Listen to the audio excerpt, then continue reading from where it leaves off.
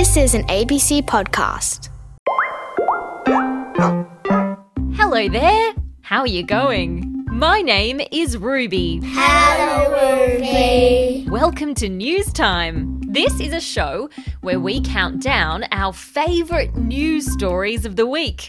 And I think you are going to love the stories that I've chosen today. So, are you ready to go? Yes, we're ready. Well, what are we waiting for? Let's go. Story number 5. First up, we are talking clocks. Because not too long ago, the time on a lot of clocks around Australia changed. It all has to do with something called daylight saving. Daylight saving happens on the first Sunday in October every year. And when it happens, some people have to put their clocks forward by 1 hour. Why do you think we have daylight saving time? Maybe you save the light. It does have to do with light. It's all got to do with the sun. During spring and summertime, the sun stays out for longer. So daylight saving is about enjoying sunlight for a little bit longer each day. But it's not something that happens everywhere in Australia. It's up to each state and territory to decide whether they want to have daylight saving. Queensland, the Northern Territory, and Western Australia, they decided they don't want to change their clocks. So the time there doesn't get moved forward. If you live in a place where there is daylight saving, the time on your clocks will have to go back 1 hour in April next year. Now it's time to check out our next story. Story number 4.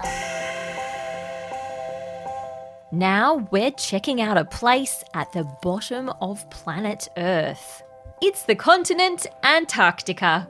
Antarctica is a really cold place, and it's covered in lots and lots of ice. It will be so slippery. We'll have to wear ice skaters. You won't find any ice skating down there.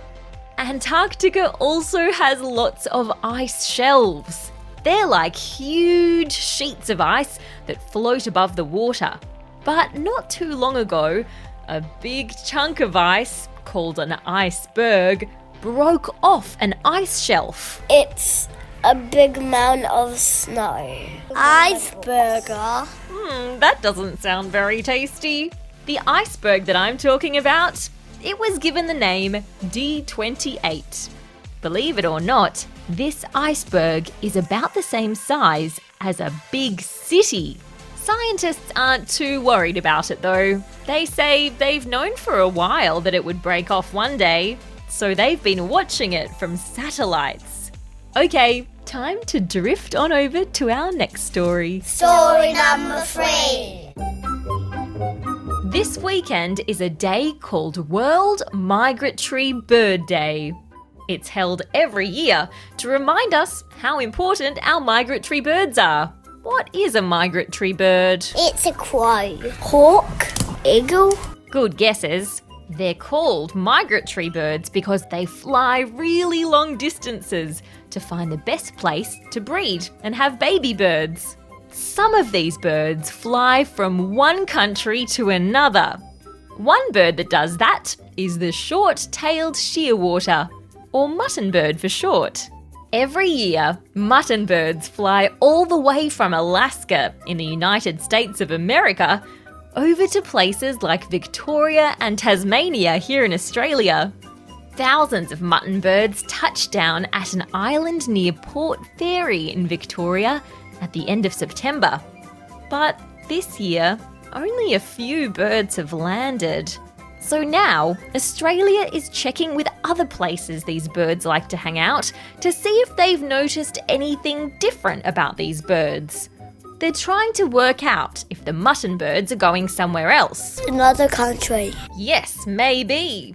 All right, well, where are we up to? Story number 2. Have you ever found your way around by using a map? I used a map at Hawaii. You find treasure. Maps can be pretty handy for finding treasure, can't they?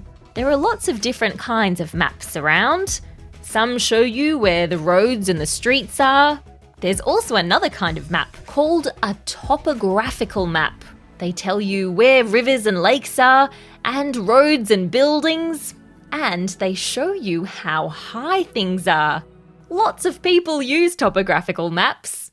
But now, the people who make them in Australia say they're not going to make any more paper versions because, well, people have stopped buying them. They say they're only going to make digital maps. They're the ones you get on a computer or a phone. But don't worry, there'll be other kinds of paper maps around, just in case people need them.